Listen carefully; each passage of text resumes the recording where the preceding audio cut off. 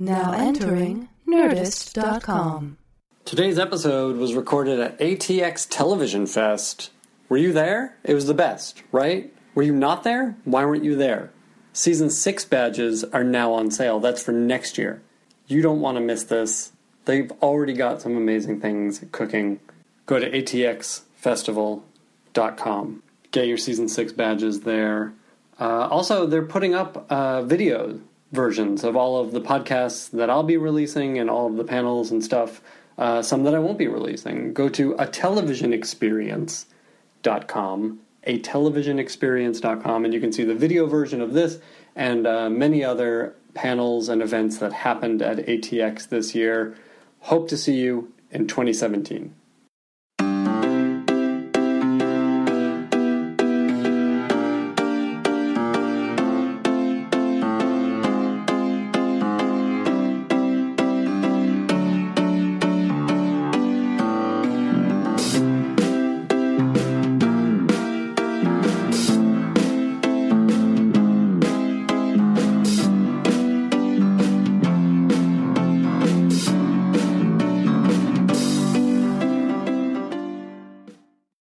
So first up, we've got Ryan Condal from Colony.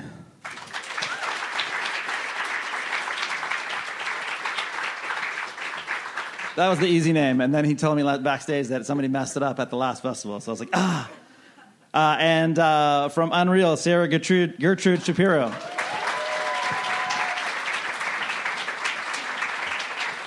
From Casual, Xander Lehman. And from Underground, Joe Pekaski.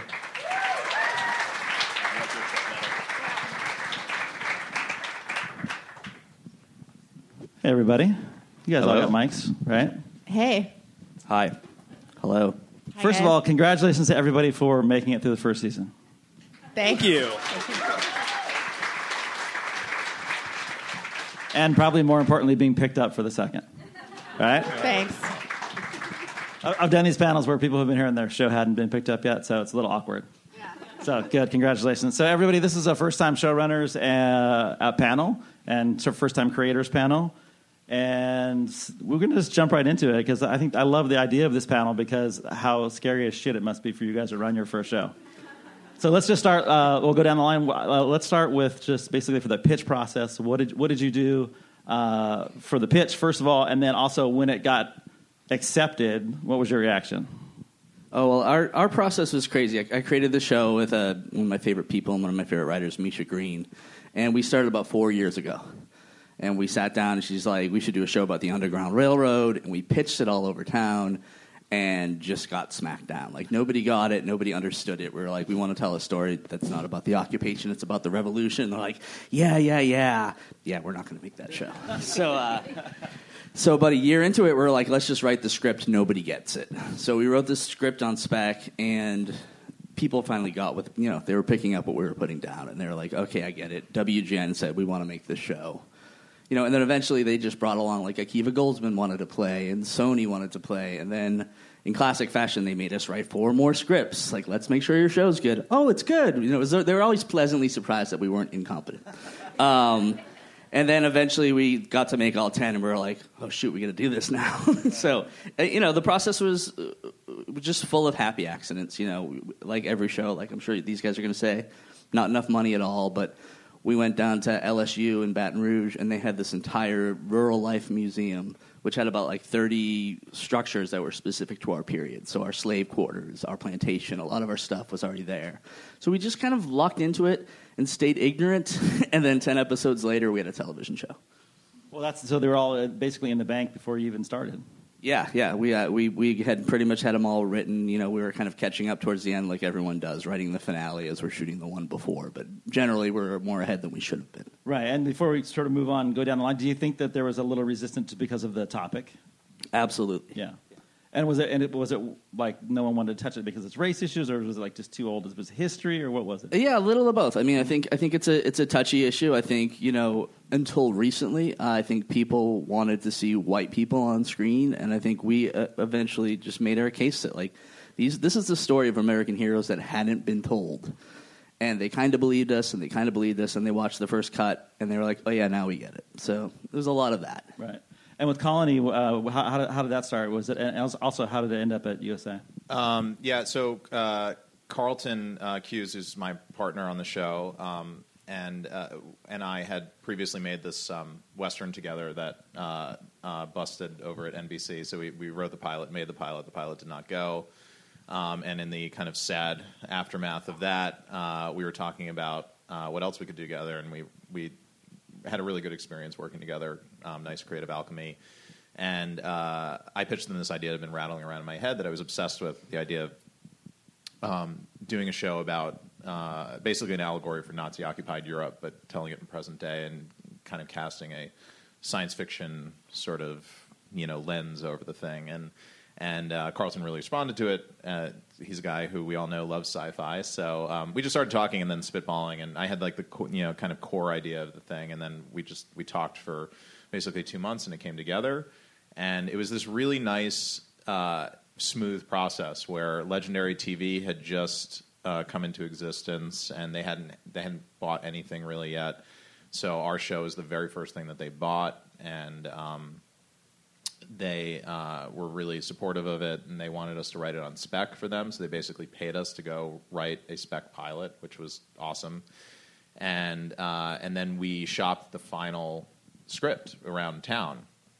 And we met with a bunch of people in the cable space. We very specifically wanted cable. I think a couple of the broadcast outlets looked at it, but didn't get it. And USA just came forward really passionately. A bunch of people raised their hand and wanted to talk about it and all that, but USA just got it, and they were in the midst of their kind of rebranding. I think they had already bought Mr. Robot. I don't remember whether the pilot had been greenlit yet, but they were moving in their kind of new, the new direction, and they had a really passionate pitch. This guy Alex Sepial, who's one of the executives over there, just loved it and sat Carlton and I down and he pitched us passionately on the network, and we're like, this is great. We have a partner who totally gets the show, and we did I think a draft with them that was kind of inconsequential, not much changed. It was all about shading, and then I think like 2 months later they picked us up to pilot, which was awesome. It was great, and then we made the pilot, and that went really well. We had an Oscar-winning director, Juan Campanella, who directed the pilot, did an amazing job. Josh Holloway helped with all of that, his exuding charm. He's exuding charm right now, wherever he is. There's like a blast radius of charm around him. And it landed really well, and they picked us up to series, and then my life became hell. Well, we're going to get to that for sure, but just quickly in the process, when you say people were raising their hands, were any of the hands being raised saying, "Can you do it not like you're doing it"? Yeah, of course. And your reaction was what? No. Good. And Xander, tell us a little bit about Casual. I wrote the first episode on spec because I wanted to be in a comedy room, and I'd never written a comedy, and I gave it to my agent, and she said, this is weird, and no one's going to buy this, but Jason Reitman's been looking for a TV show. I want to give it to him, just like hang out for a while and see if he'll ever read it. So I waited for like 4 or 5 months, and eventually he read it and liked it. And his producer, this woman, Helen Estabrook, was like, we got to get Jason more excited. It's just a pilot. Like, let's like make a series Bible for him or something. So I wrote a Bible of sorts, and Helen's like, okay, this is no good. Like, he's not going to like this at all. So I was like, okay, why don't I just write the second episode? And she's like, great. So I wrote the second episode, and then we had 2 of them, and Jason was like, yeah, I like this too. I think I want to do this. And we had 2 episodes that were written, and we took it out to the streaming networks and a couple cable places, basically being like, Jason's going to direct these 2. Is anyone going to, step up and make it? And Hulu, to their credit, was like, yeah, how many do you guys want to do? And we're like, well, I don't know. How many do you want us to do? They're like, how about 10? We're like, okay, 10's great. And then they put us into a room, and we got Liz Tigelaar, who's sitting right there, who runs the room. I love you, Liz. Hi, Liz. And then we sort of had 2 months to write as many of the scripts as we could. I was staffing on another show, so I wrote the 3rd episode of my show while I was a staff writer on this other show. We came back into the room, and we had 3 scripts written, and then we sort of knocked out the next 5, and we had 8 written by the time we started production And it was sort of the whirlwind at that point of trying to get it all done and learn on the fly. And, we were lucky enough to get a second season. And you do know that, like, most people who've come through have never heard anybody say, how many do you want to make? Yeah, no, I was very surprised by that. So I'd be like, yeah, what do you want? We'll do whatever you need. Yeah, you should have said 20, I guess. Sarah, tell us about Unreal and how that started. It was the first pitch of my life. I flew down from Portland and walked into a room, and my life changed. I had written and directed a short film called Sequin Rays that I had taken to South by Southwest. Or actually, I was 3 weeks away from going to South by. And I sort of freaked out and left Hollywood at like 24 or something and drove my car to Portland and was like, I'm never coming back. And then I had a day job at an ad agency up there, and there was a person who had come up to do like entertainment stuff. We were doing like long form stuff together. And she knew somebody from the 90s somewhere, and she was like, I'm going to go down and pitch some stuff for Nike. You should just hop on a plane. So I bought a plane ticket and came down with my short, which was still not colored or sound mixed or anything. I think I had literally had a DVD or something. And I met Nina Lederman at Lifetime, and she bought it in the room. But I was really not sure that was where I wanted to sell it. And I was also 3 weeks away from going to South by and hopefully going to get an agent. And I knew I wanted to make a series. I had sort of shot the short as a pilot, but I didn't really know what that meant. And so I took a minute and I just was like, can we call a couple other people? Like, I think we Googled the front desk number at HBO. I was like, tell them it's really good. I was like, tell them it's really good. It's going to South by. It's really good. And it was like, it's not going to happen. Like, they want it today. Like, they want you to say yes or no today. And I just had the weirdest moment of my life. I didn't really know anybody in TV. I had done the AFI directing workshop for women and met a great person there named Sean Heater who wrote on Orange. And she was like my mentor. So I called her and I was like, Lifetime wants to buy my show. And I was just sort of like, I had my snobbery about it, but I also thought they are not going to want me once they get me. I mean, I am like fucking dark. Like, I was just like, because I had sat in that room with her and gone through the short, and I was like, no, I mean like no makeup, like snot running down her face, like no front lights. I'm talking like nothing, like they're going to look like crap. And she was like, I'm into it. I want it. And I was like, I felt like it was my mom setting me up with a Jewish banker. I was like, we could get drunk and fuck, but we're gonna be pretty bummed in the morning. Like, I was like, you guys think it's like cool to like get an artist, but you're gonna be bummed when I start writing. Oh my god! I was like, it's like dark, like dark. And Sean, my mentor, who's incredible. The one person I knew in television was like, did you trust the exec? And I said, yeah. I mean, Nina, I don't know if anyone knows Nina Lederman, but she's like a force of nature. She's just sort of like this incredible person. I said, yeah. I looked her in the eye. I trust her. And she said, do you think they want to make the show you want to make? I said, weirdly, I kind of think they do. And she was like, they're not going to make it. Just do it. Like, she's like, just develop it. It'll be fine. So I just had this. I remember standing and looking over the river in Portland and being like, yes. I was like, yes. Okay, tell her yes.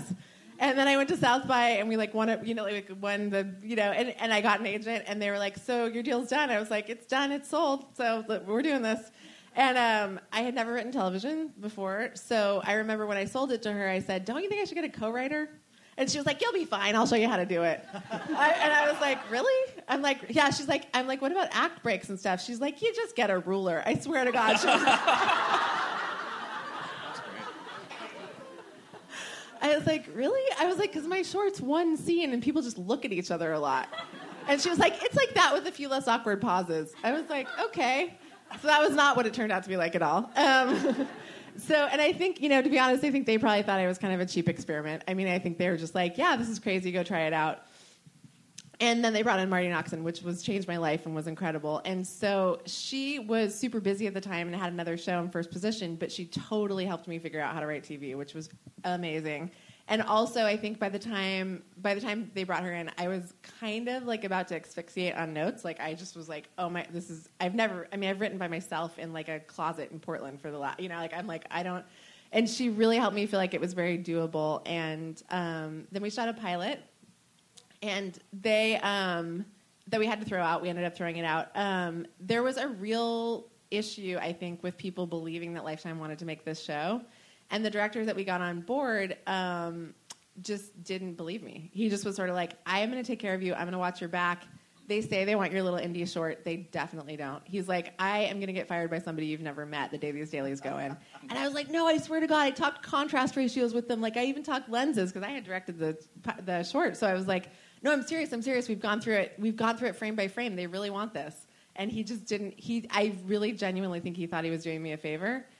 So he shot the Lifetime version of the show, and I showed up every day on set having a full-blown panic attack, being like, can Rachel be in the light? Can she be in focus? Can it just be a little grittier? Can we like take the lights down a little bit? And he just did not believe me and wouldn't do it.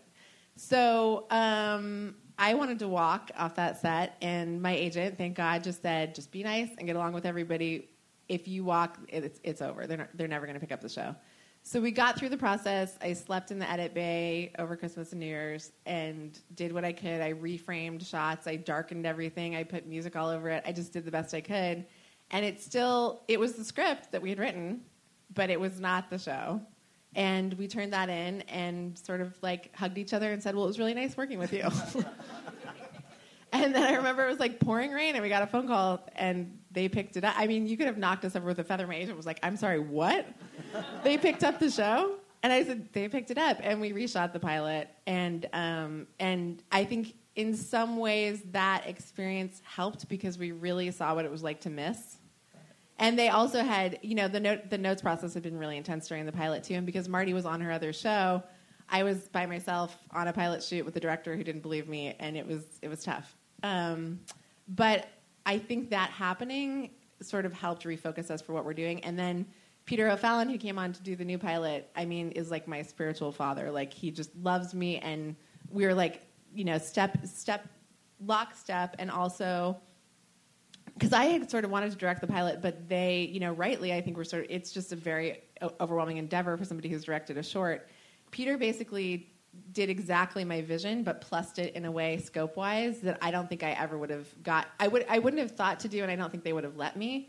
He came in and he's like, my deal's not done, and I'll walk if you don't give me 5 cranes and I want to shoot all at night. And I was like, if I had done that, I don't think it would have gone over that well. So I sort of say that he let me his male privilege. Like, he just sort of came in with like this dick swinging, like, I don't give a fuck, I'll walk.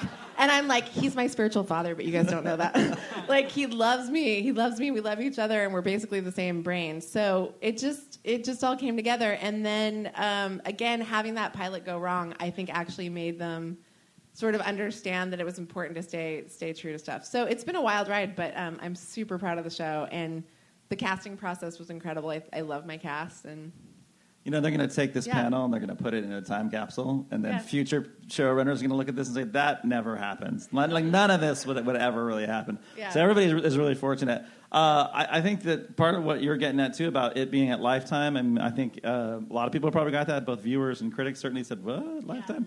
Yeah. But that's true of, like, a lot of you guys. And, Joe, like, when your show was going on, there was at least some buzz like, oh, I'm not sure that Manhattan was going to work and maybe nothing in the future will work, and then yours really broke out. So tell us about that.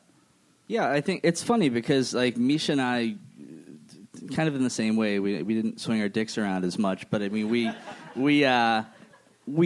were jerks and tried to make the show we wanted to make, and kind of we stayed focused, and it's so great to have a partner in that sense because you're not like, I'm going crazy. Like, maybe I'm wrong. When we both were agreeing on something, like, okay, we're right, the rest of the world is wrong. But we're like, this is going to be good. People are going to watch it. Like, and when John Legend comes on board and he's like, oh, I love this, I'm going to do, and sits in and puts music everywhere, you're just like, okay, there's something here. But on the night before we premiered, one of the cast allegedly overheard someone saying, oh, this isn't going to do as well as Outsiders. It's not, it's not going to take blah blah blah. And then we were pleasantly surprised to find out we were the highest rated show on WGN, and we just had really, really adamant fans who were huge on Twitter, and so it was fantastic. It was, I feel like if we compromised at all, and then the show didn't turn out as good or didn't perform as well, it would have been the saddest day of my life. But I feel like as the president of WGN said at our premiere, Misha and I mastered the art of good cop, bad cop, and he could never tell which was which. So I feel like we were jerks enough to make what we wanted, and it turned out well, which I feel like all of these guys did exactly that. Yeah. And Ryan, at USA, you also had like Mr. Robot breaking out. The network the channel was rebranding in some different way. but you also were coming in with something that they hadn't really done before. How did that sit? Yeah, we had this really interesting experience that when we first sold to USA, everybody was saying to us, like, why isn't this on Sci-Fi, and why USA? And they do this kind of blue sky drama or lighter comedy, like, why USA? And we kind of felt like we were in this place where it would either work or there would be no focus on it at all. We could kind of do what we wanted because we were, the leash was kind of taken off, to a degree. I think the leash is off a little bit more now, but then and nothing changed at all, but in the intervening time from when we were making the show to when the show aired, Mr. Robot happened in a huge way. So we went from kind of like why USA to you guys aren't quite up to the quality snuff level of the USA Network once we were premiered, which was kind of depressing. It still is kind of depressing, but the nice thing about that is that Mr. Robot was the best advertising that we could possibly ask for because it brought so many people, outside eyeballs, to the network that were suddenly watching and people that either dark drama fans or sci-fi fans that weren't necessarily still is I think the most watched basic cable network on television. They had a huge built-in audience, but there was all these new people coming to the network suddenly, so it was great for us. And we would go around and do these press tours, and Mr. Robot would come out and kind of lead the way, and they were like our living kind of promotional campaign, so it was great. And now it's really nice because the first season we kind of had this sort of like, well, the Nazis, yes, and that was all dark and evil, but it's not going to be too dark, right? It's not going to be too dystopic. We still want some kind of bright, sunny hope, and it's in Los Angeles and should be beautiful and all that. So we were kind of trying to walk this line, doing this kind of totalitarian occupation of the city of Los Angeles, and now now that Mr. Robot, much I think darker show than we aspired to be in the first season has worked. It's sort of like now it's like, oh guys, you gotta go much darker, be much darker, which I'm very happy to do. It can be like Unreal now. It's dark as shit. Yeah, exactly. Dark as shit. Yeah. And well, you're all. What's fascinating as first-time showrunners too is all of you are at different places and outlets that are going through change or coming up or new. And Xander at Hulu. They're trying to bust out. They're always like raising their hand, saying that we're.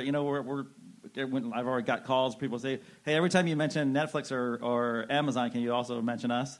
Or that call comes in a lot. So, and I do, and you guys are breaking out and stuff. So, how was it to be in that space, and also, but at the same time, making like every show is other show is a little different. Yours. Mm-hmm. On the surface, and we talked about this the other night, your show looked like one thing, which it ended up not really being, but it looked like, hey, kind of a funny rom-com when it really wasn't. I mean, I think, look, when we started making the show, Hulu was very focused on their rebrand effort. They had made some shows before, but they were spending the money to make sort of shows that were going to compete with the HBO's, Netflix's, FX, like every one of the networks. They wanted to be one of those people. So in that sense, when they ordered the show to series, they were sort of I don't want to say beholden to us, but if they had pulled the plug in the middle of it, it would have been, I think, really bad for them. And we were lucky enough to have enough scripts written that they knew what the show was going to be, and they knew that with Jason came a specific tone and a specific look. So I think they felt confident in that to sort of allow us to do what we wanted to do. And basically, whenever Jason said he wanted to do something, they were pretty amenable to that, knowing that if you make Jason happy and he's sort of invested in the experience, you'll probably end up with something interesting, if nothing else, and it's probably a talking point, which is what I think Hulu was really looking for at that point. They wanted people to talk about their network and say, this is a place we can go to sell shows that Jason Reitman would do. And I was lucky enough to just be on board for that ride. Like, I was the one who, I had many, many smart people who took my hand and said, you're going to ride this wave with us. Like, we know a lot better than you, but you've written good scripts, and we're going to make them, and they're going to be great. Just trust us. It's like, Liz over there has done TV for so long. She was super helpful. Helen Estabrook, Jason's producer, was like, an Academy Award nominee in her own right. I basically was surrounded by all these really smart people in a network that was willing to spend the money and didn't want to fail. And in that, I was obviously really lucky and was able to sort of do my vision. And everybody, I want to know more about, and I think everybody else does, like just the process of how you staff up for shows. And there was a little bit of the kind of the holy shit, we got our first show, and now what do we do to it? And how much? So when you're putting together staff, tell us a little bit about that. Either anybody can just jump in, and at the same time, I do also want to know about like once you've ramped up and you're writing stuff, and then all of a sudden, maybe for the first time, you're starting to get these notes from people, and what that was like, and maybe some of the horror stories in the notes, or maybe they were positive. I think staffing for us was interesting because we kept getting comedy writers, and it was like, a show about reality TV on Lifetime did not necessarily garner the submissions that we needed. And I think that there were a lot of, again, just to be totally frank, and what's really nice is that Lifetime is very open to me having this conversation. Like, we're sort of like talk about it. Like, there was a lot of, we needed premium cable writers who didn't necessarily want this on their IMDb. And so it was really complicated the first season, and it took a lot of turning over rocks and finding people that were a little bit off the radar but had great samples, and also getting we got some great people in too that did nail the show. But it's just turned out to be, I think, like a very tough show to write because it's not.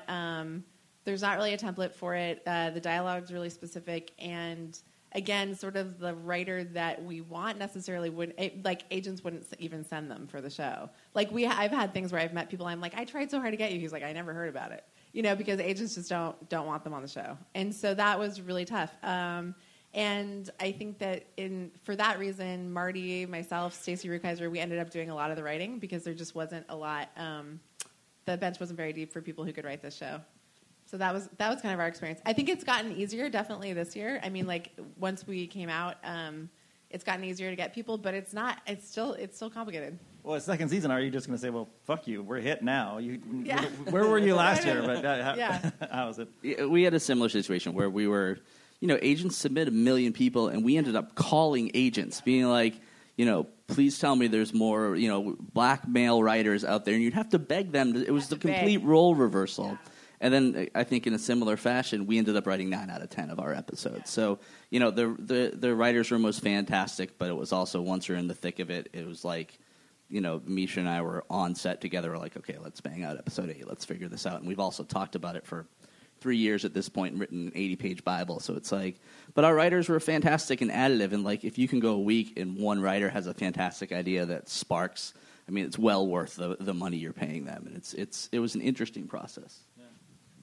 It was incredibly hard to staff up, and we had a easier, I think, experience this year because people were able to see what the show was like, and I think similar to the experience that you had, Mr. Robot and Colony having worked the first season, just kind of opened the gates a little bit more, and we had more premium cable writers coming through, and with interesting things on their resume and all that. But I've compared this to the current kind of staffing situation to like if the NFL suddenly expanded to 50 teams. Yeah. And it's like, well, that's great. There are 50 teams, but you're still drafting from the same college pool. And like there's a lot of talented writers out there, but it's there's so many shows. It's so big. It's so competitive. I mean, there were writers that we were chasing that like, oh, they have 3 offers from other shows, and this wasn't broadcast staffing season. That that always happens. This was kind of off cycle, but it's insanity, and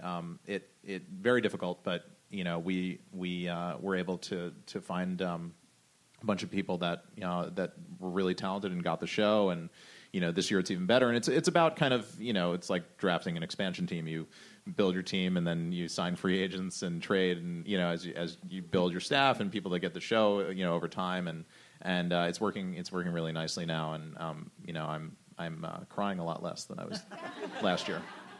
I think the most interesting thing for us was that the studio really wanted or pushed us to have more producer-level writers in the first season because they were worried that we would just fuck everything up. And they're like, oh, no, these guys have done this for, 5-10 years. Like, they're going to be on set. They're going to know how to do it. Like, hire those people. And, we did it for the first season, but we ultimately, because we were able to write ahead, the EPs would be on set for every shot. So we realized sort of early on that we couldn't spend the money on producer-level writers because we just didn't have that much of it. And the second season then became looking for more of the younger voices who didn't have producing experience, who we could actually cultivate as a voice, who would add something to the show. And that was a more fruitful experience for us. I think we found a lot more interesting out-of-the-box ideas for those people who'd maybe had one thing that sold or never been on a show. it was also a hard sell to get Jason excited about someone who'd been, just like a mid-level producer writer on a show for 5 or 10 years. He's like, well, what have they done? I haven't seen their stuff. Like, have they made a movie? And we're like, well, they don't make movies, and the studio won't hire someone who makes movies. So you're like between these two worlds of like one guy wants the fancy young movie writer, and then the other guys want the established TV producers. And for us, it was hard to find that balance at first, but I think we sort of figured it out the second season, being like, okay, we get a couple people who've done TV, a couple people who've done movies, and a couple people who are totally fresh voices, and you get them all in a room together and see what comes out. So for us, it was like this mix and match situation that I think worked out really well. But there's just so many options for how you staff a room. Like you could spend all your money on 2 upper level people and just hope that you guys split the episodes and do them together, or you get like 5 young kids and hope that they can write something amazing, and just get lucky. So I feel like it depends on every room. For us, we found a good balance by the end, but it wasn't easy. Yeah, that sounds like certainly a byproduct of the whole peak TV thing, and exactly what Ryan was saying, where there's more shows, there's the much smaller. But have you found those younger writers, or have you like turned over a rock and, like you said, maybe some you're taking a chance on who's like an outlier who hasn't really done anything? Did you get those people into the room? Yeah. Yeah, no, we found a couple. We found one of our best writers right now. She's a staff writer. She used to be a journalist, and she wrote exactly one script, but she was a writer, and she understood scenes, she understood drama and tension, and we're just like, okay, get her. So you can find them. I think it's exactly what she was saying. You have to work very hard. I used to think it was like, a bunch of submissions come in, you read them, and you just choose the best. But it's like really about identifying, almost yelling at agents saying, who haven't I read? Who isn't doing this? Who's? And then they'll be like, oh, yeah, here's this person who's perfect for you. So I think you can find it. It's just a lot more work than I thought. And I think what Xander was saying, too, is that I think that it's an interesting part of the process is it's also who people will approve. So it's like you go through all of that. You spend your entire weekend reading, you're just like digging and digging and digging and digging, and then you can't get them approved. And so that is, I think, in the model that you're talking about with Peak TV and sort of these unexpected outlets, they're still set up to approve the writers that they're used to working with. And so when you're presenting these sort of odd choices, they also need to feel comfortable and confident that you're going to pull it off. So I do think it is a matter of giving them the stability they need to sort of trust that the room's going to do it, but also finding the people that can get it. Yeah, and maybe for Caitlin and Emily who do ATX, the next panel next year could be Why Agents Suck. Maybe that could be it. Why agents are terrible. Let's do that session, because everybody here has a terrible agent story about not getting writers, minority Other writers. people's agents. We love our agents. Yeah, our agents. Now we do. Oh, sure, now you do. It's all been recorded. So Other anyway, people's agents is a fantastic name for a band. But we also made a big push this year to hire female directors, because I'm like so I went to the AFI directing workshop for women, and that's like one of my big things is getting women directing. And it was like we could not get the list. It was bananas. Like we had to like scream at people to be like, we are positive there are more people available. Right. And it was just not. We just like couldn't get the list. It was crazy. We had this horrible code where they go, "Can she do action?" That's what they kept asking about female directors, and never once heard, "Can he do action?" or "Can he do emotion?" It was baloney. Yeah, it is. And my friend Sean, who works on Orange, told this anecdote that I love, which is that they got to a 50-50 ratio, I think, on season 3, where it was 50% male, 50% female. And she said there was this amazing shift where suddenly people were like, yeah, that director is like really great at dialogue, but I feel like they don't really get bigger scene structure. And it was like they were talking about them as directors, just as directors, like their qualities as directors. And that was kind of what we shot for this season, was to at least get the ratio where we needed it. Now, a couple things. I want to talk about notes, because also I wonder if, as a first-time showrunner, creator, when do you feel like you've got enough power to say, yeah, we're not doing that? I was dumb enough to not know that I wasn't supposed to say no. That's kind of me. I mean, so I just said no all the time. And yeah, so there it is. It's for better or for worse. I mean, it doesn't mean that we don't do the notes. We really do, and I'm not bullshitting because people are listening, but we really do respect our execs and have gone through a huge process with them to get the show on the air. So we really hear the notes. But I think, again, having gone through that failed pilot, there's a certain point that I get to, and it's happened this year where I just said, I know this feels like really uncomfortable to you guys, but you gotta trust me. I'm gonna nail it for you. Like, we are gonna land it. And that's more true respect of just saying, like, I've trusted you guys before. You've given me notes. Like, in the first season, in episode 5, I think that I wrote, it opened with Rachel, who's the main character in the show, getting fucked by a FedEx guy in the back of a van. She just grabbed him and was like, fuck me real quick. And then... Colony opened the same way. Yeah. Yeah. Cool. But like she wouldn't let him get off, and then the episode was bookended at the end. She did let him get off to show her arc as a character. She's being more generous. And they got the script and they were like, "Sir, it feels a little far." They were like, "We don't ratings-wise even really know what we're going to do with it, and we haven't really established her as a sex addict." I was like, "Sex addicts? You just need to get fucked." I was like, I don't. Anyways, I was pissed. I was really, really pissed, and I was like, "If I had just waited 3 weeks and sold to HBO, I wouldn't be having this fucking conversation." But so I went back to my office and slammed the door, and I sat in there for a little while and came up with something else that I actually like so much better, which is that she's jerking off in the beginning to a video of, she can't get off to porn, and then what gets her off at the end is some guy proposing to her on a beach. But so I actually think it's more subtle and it's better storytelling. So that's kind of my story of like the limitations of working within those confines. I think for me as a pretty extreme writer, I think is actually ended up in some good story. So. Okay. Xander's like, no, don't, I can't, not me. I'm I not can't follow that. Yeah. No, I don't know. I mean, look, they trust us to. We try every note they give us, and we do too. And they trust. Like we try the note, and if it doesn't work, it doesn't work. And we tell them, and at this point, they're like, okay, well, at least you tried it. And then if they really want something and we really don't want it, then I just have Jason call them and like, okay, fine. So. I think every note is valid on the level that, like, they're having a problem, they're having an issue. I think notes are actually fine if you understand where they're coming from. It's the suggestions that we generally ignore. It's like, when they're like, I'm confused at this, you're like, oh, that might be, and then like, what if he did this? And sometimes it works, but most of the time it's just they haven't had 1,000 hours of conversations about these characters. So if two people have the same note in general, you're like, okay, there might be something valid there, and you look at it. But you find your own answers. Yeah, I mean, I found both. We have two studio partners and a network partner on the show, so I was a little anxious going into it. But the notes process has actually been incredibly good and respectful and streamlined. And I've also I've just found generally throughout my career, not just in my current situation with Colony, but your creative partners on the studio or network side will respect you more if you do say no to things, or say no because then it becomes a conversation, and then it's not just this like one way. We give you this list of things to do, and you do them, and a lot of times if you can read the note behind the note, which is sort of a cliche, but as Joe was saying, sometimes they make suggestions, and the suggestion is not really, they don't want you to do precisely that, but it's getting at some problem that they're having that they're trying to solve, and they can't quite articulate what the issue is. And if you're able to divorce yourself from it and step back and look at the material, which is difficult, I think, for all of us to do because we get emotional and slam doors, but then a lot of times the work gets better, and then they feel like they're a part of the creative process, which they certainly are.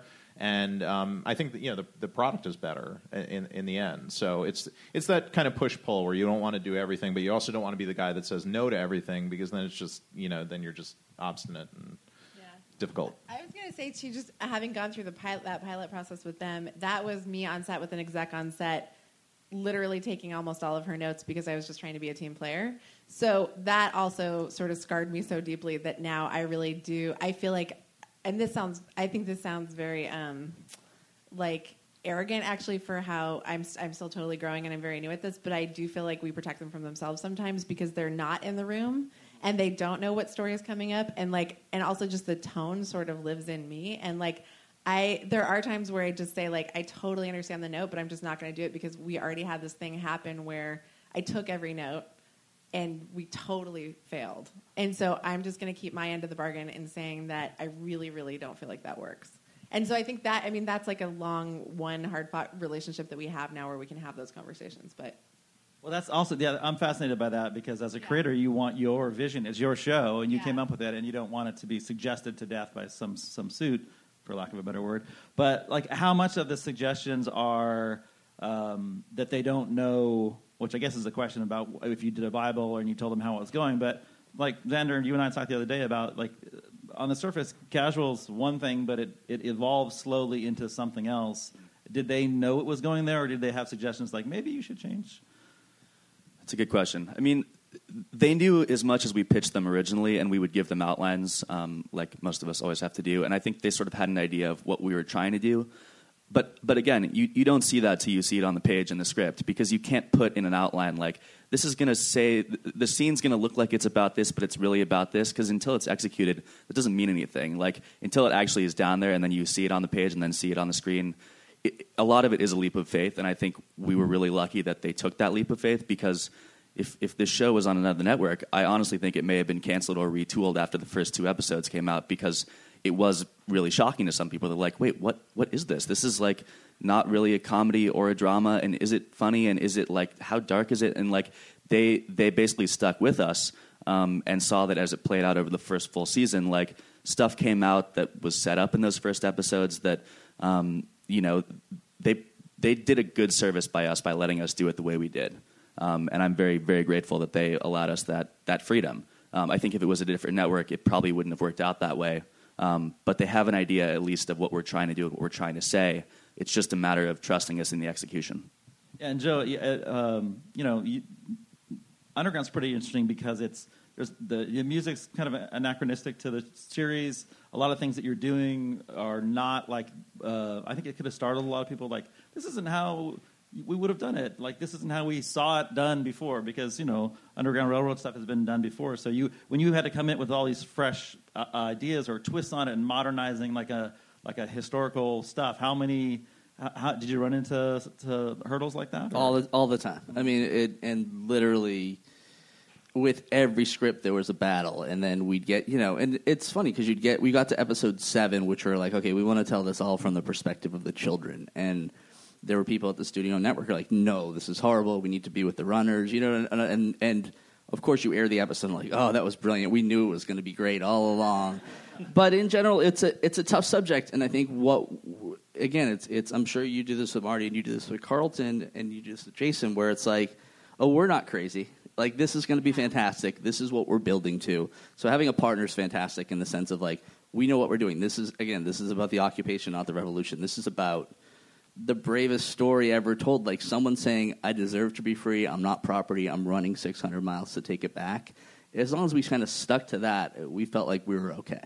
And again, I had an executive, someone I love, just say, if you don't have a good first season of your show, you have no one to blame but yourself. And I always kept that in my mind. We needed to kind of take it across, and you need to explain why it's going to be awesome. Sometimes you win, sometimes you don't, but I feel like at the end of the day, if you don't get what you want, it's your fault. Right, and what the vibe I'm getting here is that everybody sort of agrees that you kind of made the show you really wanted to make without too many capitulations. Yeah. Mine's really, really close. I mean, like really close. Yeah. Yeah. Yeah, I mean, there's always, there's always things that you see when you step back and look at the whole picture, and I mean, it's like Apocalypse Now making the first season, the experience, not right. The actual brilliant movie, but the. So you're Carlton describes show running as trying to put out a house fire with a garden hose, which is like a really kind of apt analogy metaphor. And you see things when you step back and kind of look at the problem. The thing with TV is it's often happening so fast that you're reacting to things instead of being able to have those breaths where you step back and look at the whole picture. And so I think when you have the benefit of being able to do that, you kind of see, if we had kind of shaped this or gone, but it helps you. I think it helped us really identify what the second season should be, and then beyond, because the first season is about learning what your show is, and then from kind of from then on, it's just about perfecting and making it better and better. Yeah, and well, since we've got this far, everybody sort of birthed their show and got it. And I'm sort of dreading to bring this question up, not just for me, but for other people. When it gets to the point where it's out and it pops out, what's your feeling when all of a sudden two-prong, it gets reviewed, and then secondarily, people in the wider world of the internet start making comments on it? So what was your reaction to the reviews you got, or did you pay attention, and was it important? And then also feedback from people who were snarking on Twitter or praising. my dad makes TV, and he told me very early on, never read the reviews. You will only be disappointed. And I was like, yeah, that's smart. I'm not going to read the reviews. I read every review. I read everything that everyone says, whether they're the random stranger in the middle of nowhere or they're, the better reviewers in the business. I think, it is so easy to access that, and it is, it drives you crazy, obviously, and you think, no, you don't get it. You're saying the wrong things. You're seeing it the wrong way. Like, it's not for you. Ultimately, you have to stand on what you made for yourself and think, okay, if I'm happy with this and my creative team is happy with this, like, that's all you can really ask for. And hopefully the people who it's made for get it and like it. And if they do, great. And if they don't, like, you try better the next time. Like, but yeah, it's obsessive. You can't stop. I can't stop. And in general, it's a fine feedback loop. I feel like generally people understood it by the time they watched it. I think people watched the first 4 episodes and got what we were trying to do, which was great. And then the 2 people that don't, I'll always remember them. Yeah, Carlton, who's been doing this for a very long time, said that he doesn't read reviews anymore. But he will read reviews that people send him because most often those are good, good positive things, and he finds those kind of affirming. But he's like, even in the the negative stuff can just get in your head and change the way that you're approaching the show creatively, because it's natural. Criticism starts eating at you, and so I kind of held to that. I was sort of anxious and nervous about the reception, and we had this interesting experience where like the first review that came out was I think constructively critical. It was well thought out, and in the end said actually nice things about where the show is headed, but it kind of, the first paragraph was a little like, cringy, and then but then it was actually an incredibly well thought out review, and I actually agreed with a lot of the things that it said, but it was the only thing that out there for like 2 weeks. And then, but then we overall got very positive reaction once it came through. So I was more kind of like, oh, okay, it's generally positive. And then we got a really, really, really positive review that if it was a print publication, I would have printed it and framed it, because it would have been a nice thing to keep. But this critic that I really like and read his stuff as a fan was very, very positive about the show. And the thing that I loved about it was that he got what we were trying to do and saw it, and saw the aspirations that the show had to be this science fiction exploration of occupation and colonialization and all the themes and the pressures that come along with that. And it was like, great, now I don't care about anything else, because there's one person out there that got it and saw it and liked it, and that's cool. And then the audience was generally like really really positive about it. I had a similar experience with a New Yorker review that when it came out, I actually have never, I don't think I've ever said anything cornier in my entire life. I actually said, pinch me. Said it. And then I started crying. And I think this is maybe a hard thing to buy, but like the accolades feel great and all that stuff, but I actually think for me the most meaningful thing was feeling understood. And Emily Nussbaum wrote the review, and it was just so like specific about these things that like I don't even know that I've even said out loud that are so important to me about the show. And it was sort of about humanizing the women and like all of it was just all this. It was all this stuff that I was like really moved to tears on the level of not like, the praise always feels good. That's definitely great, and to feel like the show got recognized and it will help it get picked up and everybody gets to do it again and all that stuff. But it was like an arrow through the heart. Like I was really like, it was one of the most meaningful experiences of my life, really, reading that. Because she's somebody I respect so much, too. She's also someone that I love, so. Yeah, and obviously every show gets criticism from different quarters, and not everybody's going to get 100% reviews. But again, on this larger issue, when the show keeps going on, and that's the beauty of television, right? It's an ongoing story. Things change, characters change.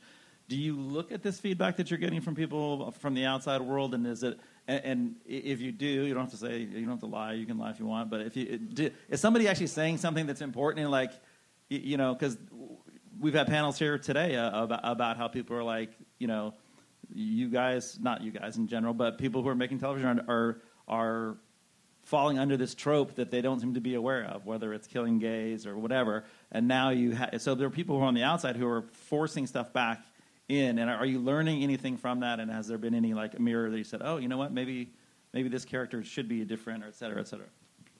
I was just going to say, I tried so hard to ignore it. I think going into second season, I had a bunch of people asking me, like, don't you feel a lot of pressure? I was like, I didn't. I was like, I'm like, you know what I mean? Like, I think there's, you know, I have a couple stalkers on Twitter who are super mad at me about something. I don't even know what it is. I just am like, I think that a show, especially like mine, is just, it's super important not to listen to it because it's like, I think it's a razor's edge in terms of tone. It's such a weird show that I think if we start playing to the cheap seats, we're just going to fall off the edge. Like, so we just try to ignore it.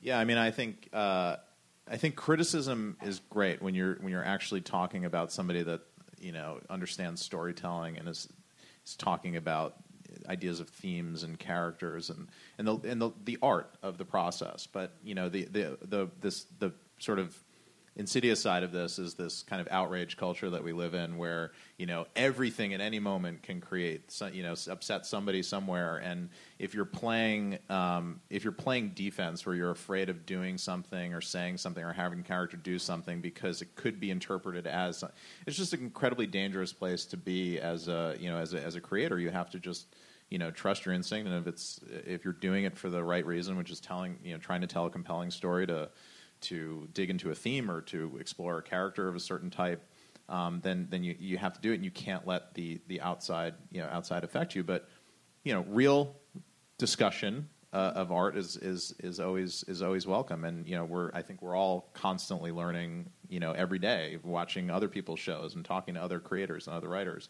and it's just an important part of the process is growing. Yeah, and I definitely want to get to some questions from the audience, but look, we've come this far, and what the beauty of it is, you're all sitting here and you've got a second season.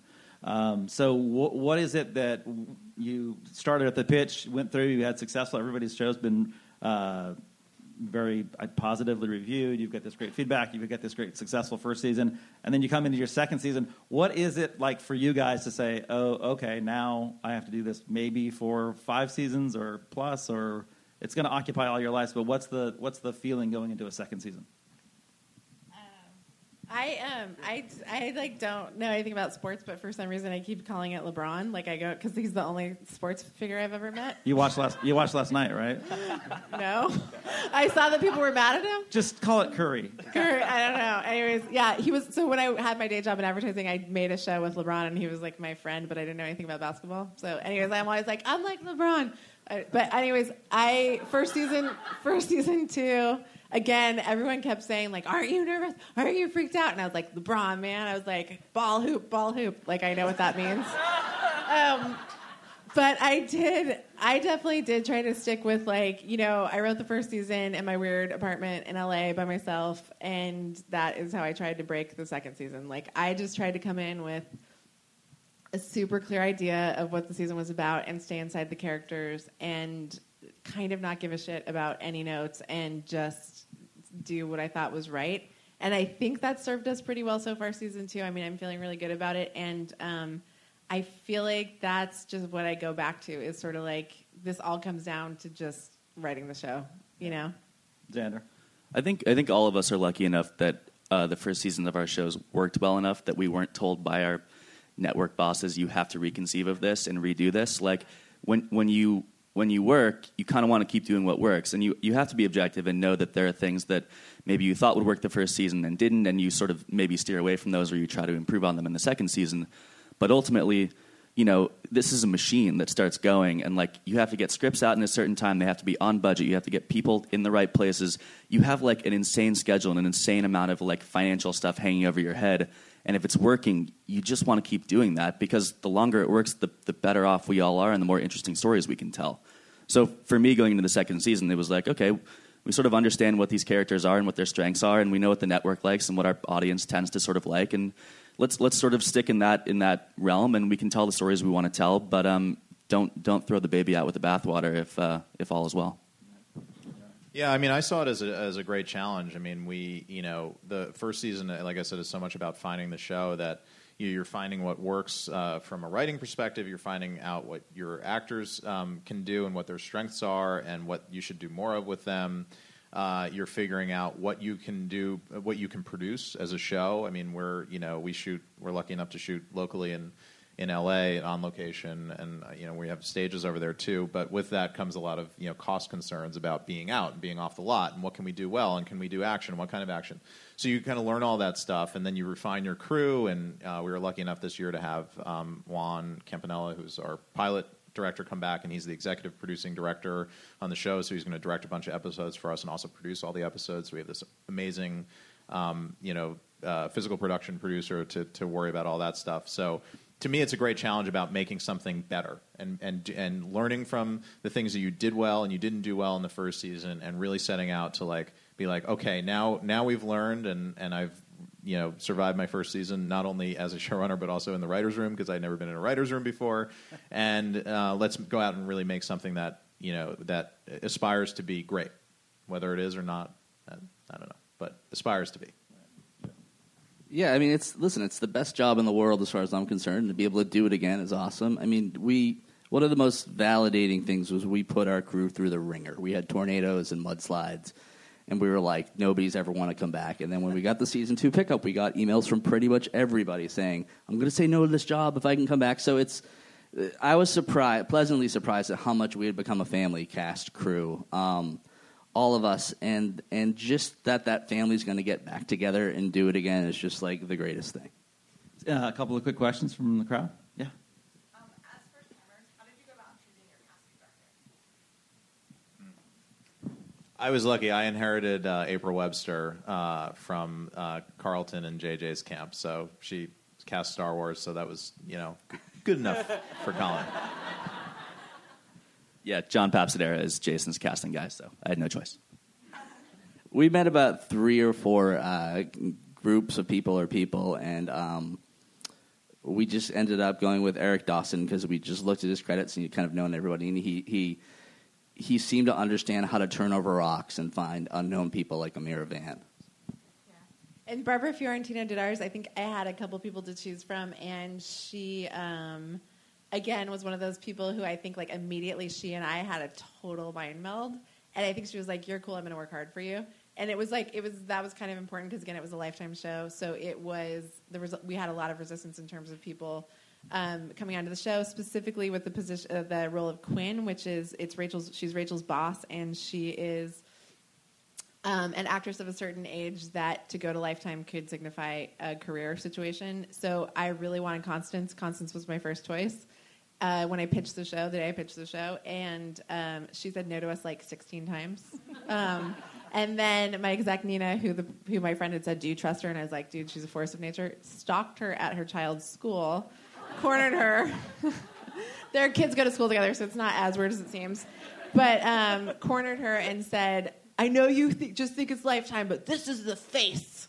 And she said, you really need to meet with them. You really need to watch this short. And so it was kind of, I think for me, and it sounds like for you too, it was about finding these people that believed in the show for whatever reason, because everybody was going to have to work extra hard, and Barbara was that person for us.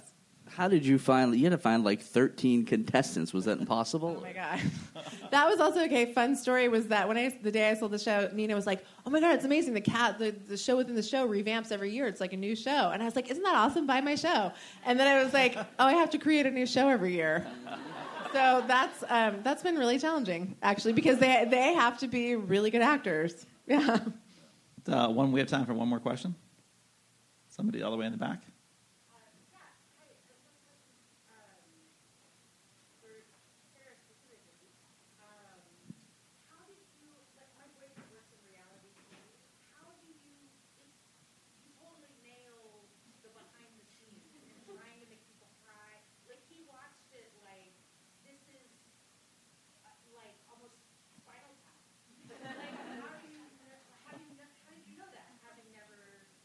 I worked on The Bachelor for 3 years.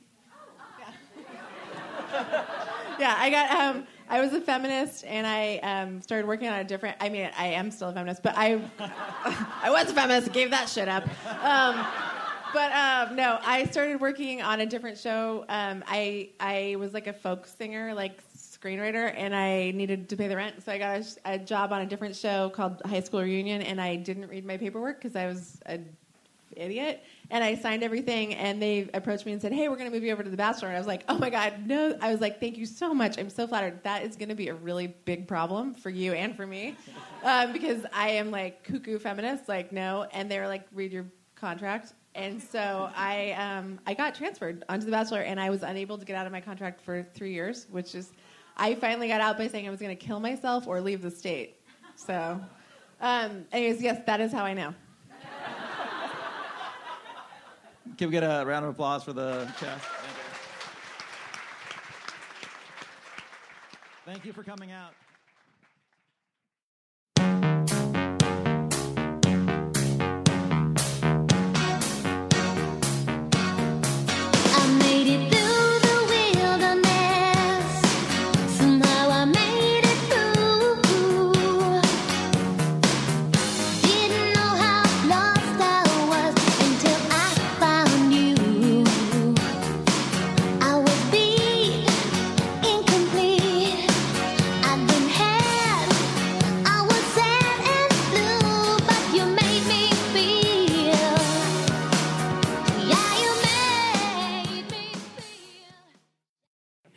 So this is Short and Sweet, the single season. This is Deborah Birnbaum, and Birnbaum. I did it wrong. So this is a subject near and dear to my heart because there are so many shows that I love that unfortunately only last one season. And so we've got some fantastic creators out here who I'm very excited to bring out. So let's start with them. First up is Hart Hansen, the creator of Backstrom, among many other shows.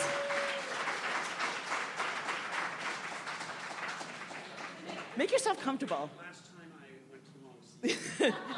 Pick a name card, any name card. Next up is Ted Griffin, the creator of Terriers.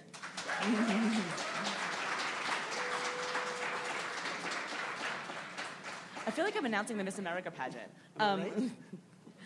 Kevin Falls, the creator of Journeyman, among many other shows. And this season...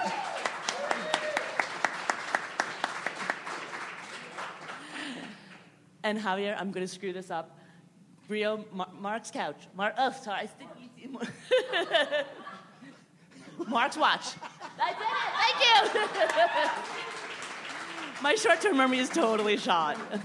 So let's start at the beginning. Take me to the pitch when you first pitched the show. Ted, let's start with you and Terriers. I'm just wondering what else this panel should be called, like dealing with failure. Or, again, short and sweet, perfect. How my shrink's son went to college. The two ways you deal with failure, you either wear a black shirt and jeans or a dark shirt and tan pants and tennis shoes. I'd never done television before. I got really hooked in... the first show I ever binged was The Shield and absolutely loved it. And so I called up Sean Ryan, who was running that show, and asked if I could just hang around the writer's room for a season. And I did on season 5 of that show and ended up writing one episode with Chick Egley. And then afterwards, Sean said, do you want to do a show? And I said, yeah, but I have no ideas. And then we sat around and looked at each other for a while. And then that went on for a long time, just looking at each other wistfully. And then I said, how about something like Butch and Sundance, Butch Cassidy and the Sundance Kid? And then I wrote a script, and then FX decided to do another show, and to do what they decided they did Justified instead. And then, but somehow in the budget they had room for one other show. So Landgraf said, if you rewrite the pilot entirely, we'll all greenlight it. But just on the, I don't know, it was greenlit, and then I wrote the pilot, and then we made it, and then it flopped. Oh. Sorry, I was trying to be loyal, succinct there by the end. It had many loyal fans while it was on the air. And it was extraordinary. It was the best professional experience I've ever had, and so everything went right except it flopped. But everything else, I wouldn't change a thing. We're going to come back and talk about other reasons, but I want to get to everyone and give everyone a chance to talk. Kevin, you want to talk about Journeyman? Yeah, it was a similar situation. I heard that my agent told me, because I don't have any original ideas, that ABC needed a time travel show. And so I pitched there. I had the greatest pitch of my life, and they didn't buy it. And then I pitched it at NBC, and I had another great pitch, and they did buy it. And that was the last successful moment of the history of Journeyman. Yeah. But not creatively, it was one of the most satisfying. experiences, but that was the last time I was really happy. I don't believe that for a second. Until writing over with Hart. Why is Hart here? He had a show on for 7 years. 12. I'm going to drink some of this water that doesn't bubble.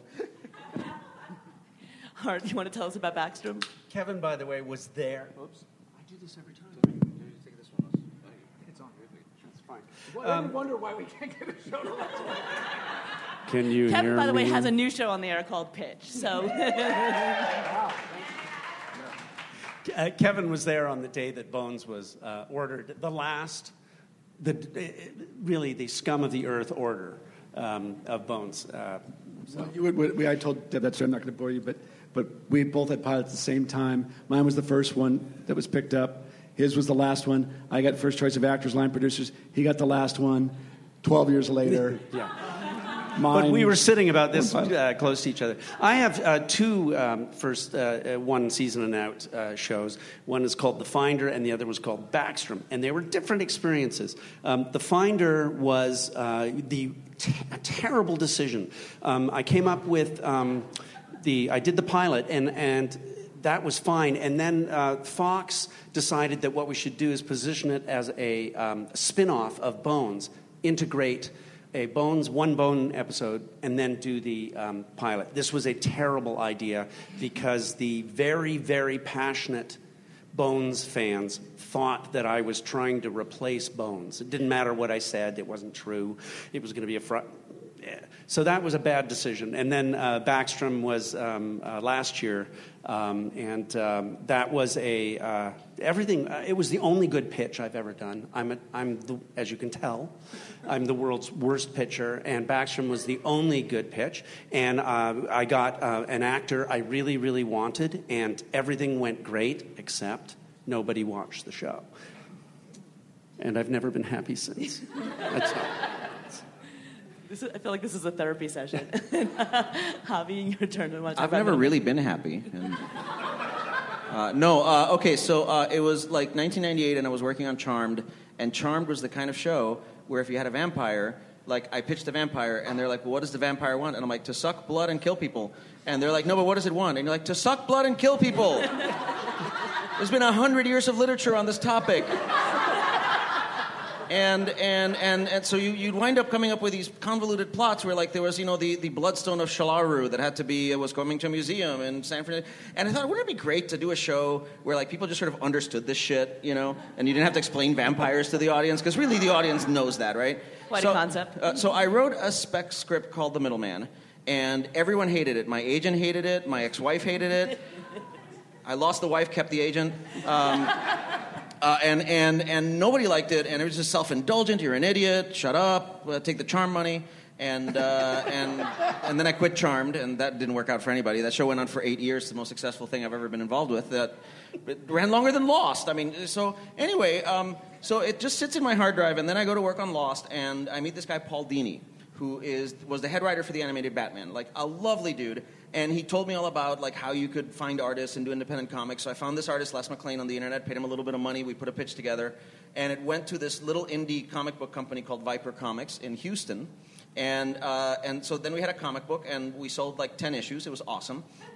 And, like, literally, they put from the creator of Lost, not the creator, the writer of Lost, and, like, it did nothing, And, of course, so I showed it to the president of ABC Family, and we'd taken it around, and nobody wanted it. And she's like, yeah, let's do this. We need our Buffy for ABC Family, because ABC Family was starting its first of several rebrands. And I'm like, great. You do realize there's, like, a monkey with a machine gun in it? And she's like, yeah, I know. And I'm like, it's not a metaphorical monkey. He's like, no, I know. And then they greenlit it. And we aired our third episode, and Paul Lee, who was just the president of ABC, he was the president of ABC Family at the time, and he calls me, and he goes, like, he calls after the third episode airs. I'm like, are we canceled? And he goes, no, you're not. He's British. I can't do his accent. I'm sorry. He goes, no, you're not canceled. And I'm like, he's going to talk like Michael Caine, okay? Yeah, no, you're not canceled. And I'm like, are you sure? Because the ratings suck. And he goes, oh, yes, the ratings are terrible. And I'm like, so we're canceled. He goes, no, just make as many as you can till we run out of money. And then we get Shout Factory to a DVD like they did with Freaks and Geeks. And everything he said happened. We made the show till we ran out of money, and then they got Shout Factory to do a DVD. All 12 episodes. It's a really nice DVD set. Go buy it. Deborah, tell us a painful moment from your life.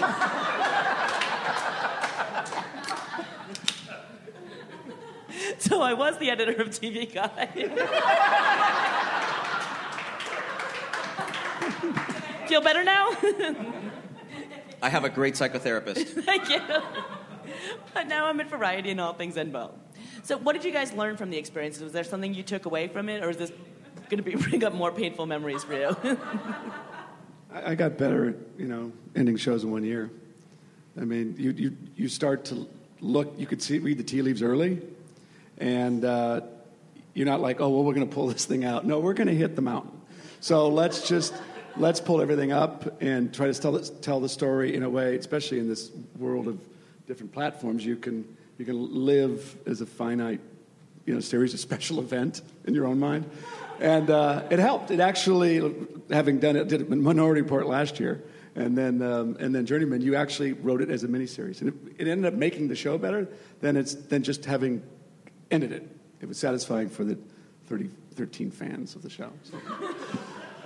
I did the opposite on The Finder, and you're right. I thought if I write such a cliffhanger that they have to bring it back, that will work. It didn't work, so it left the audience that there was incredibly unsatisfied. And the other thing I learned is... Much like my ex-wife. I set you up. The other thing I learned is that when networks tell you what they want, I need a translator. When they say they want an anti-hero, they don't actually want an anti-hero in network. I think they do in cable, but I don't think they just want a scruffy guy. I will be more careful. I always need a translator. I have to ask people, what's that mean? And not assume that I know.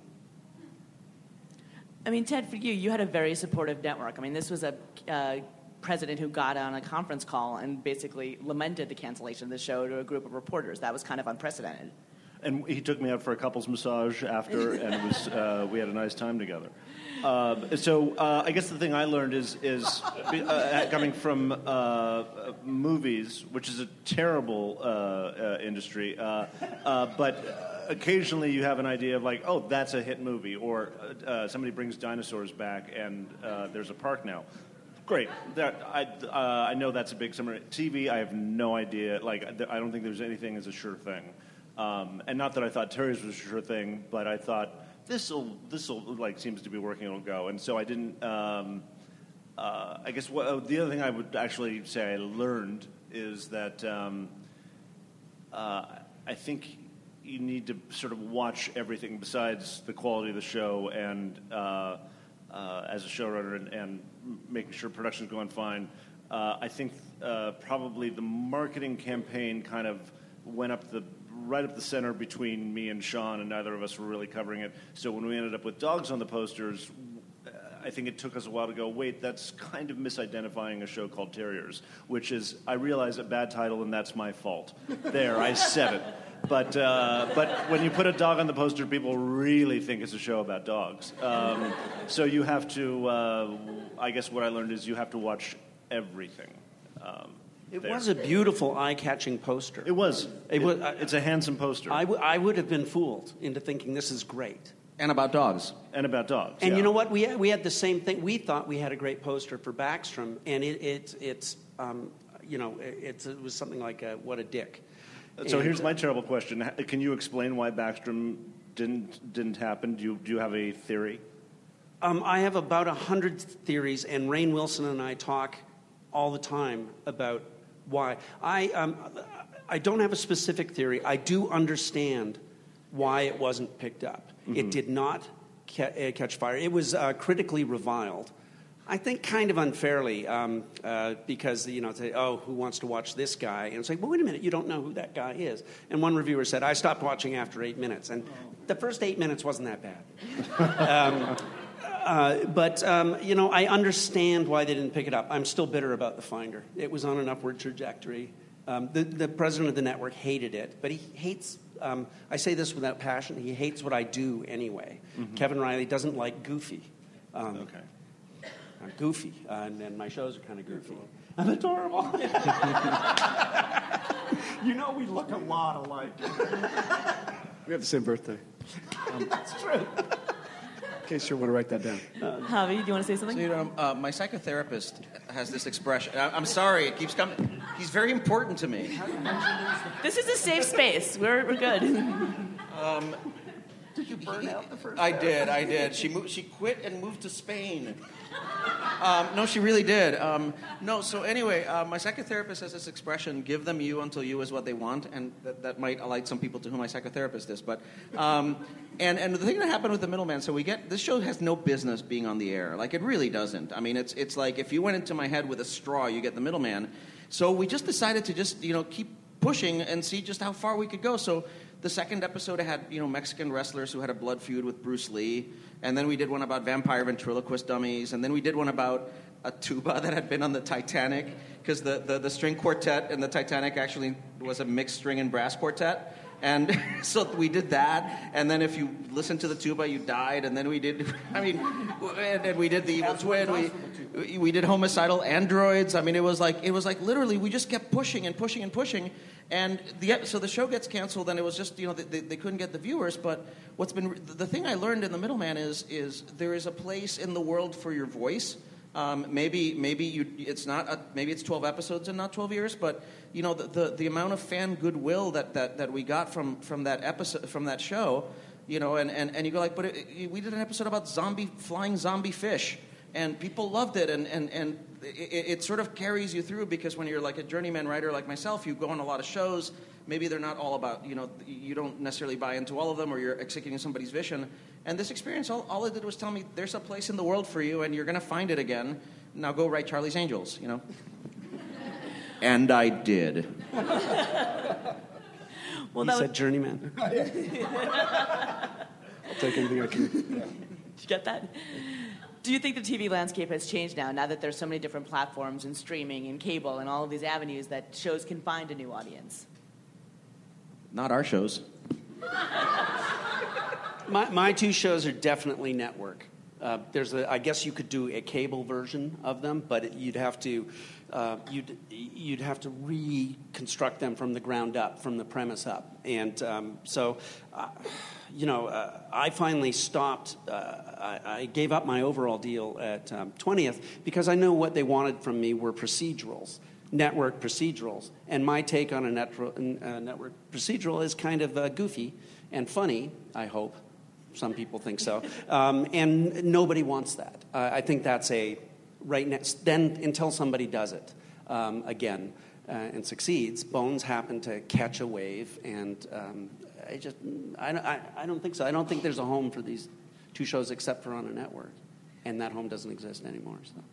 But I guess my point was, do you think audiences' tastes have changed, like in the cycle when your shows were on the air? Now, sorry. I don't have to. Now where we are, I feel like standards have changed a little bit. I'm wondering what the lowest rated show that is still going. Like, I don't know what the numbers are on Rectify on Sundance, because they don't really have to do. I'm imagining they don't have to do 1 million, which we never touched, which made us, I think, by a factor of 5, the lowest rated FX show. What The Americans is doing, which is sort of at the moment, the kind of a high watermark critically, at least for FX, but for a lot of shows. I think their numbers are low, but I don't know what bar you have to. I don't think our numbers would still get us canceled today, and I'm proud of that. It was such a good show. Hey, thank you very much. I take some succor from the fact that my shows were not well reviewed, so maybe I deserve what I got. I don't know how you go to sleep at night getting those reviews and still getting canceled. Well, I don't want to show people here, but there's a way. Medical marijuana is how I do it. You know what? The thing is, no, it's true. I didn't doubt you. The thing is, now, so you've got Amazon, you've got the Hulu, and you've got the Netflix and all that. And I think that what it's done is that, there's a certain type of show that never would have existed in the network that can be supported by like a subscriber model or something like that. Like a show like Transparent is a show that belongs in a place like Amazon because Amazon has the ability to, like if maybe they don't get the Bones audience, for example, 15 million of those viewers, they can maybe offset the loss, and the show is important and necessary and all of that. And I think that if you've got like a really quirky worldview and a really quirky vision, and it doesn't mean that there's an oasis of creative freedom anywhere, that's a myth, but there are places where where the models allow you to be a little more experimental.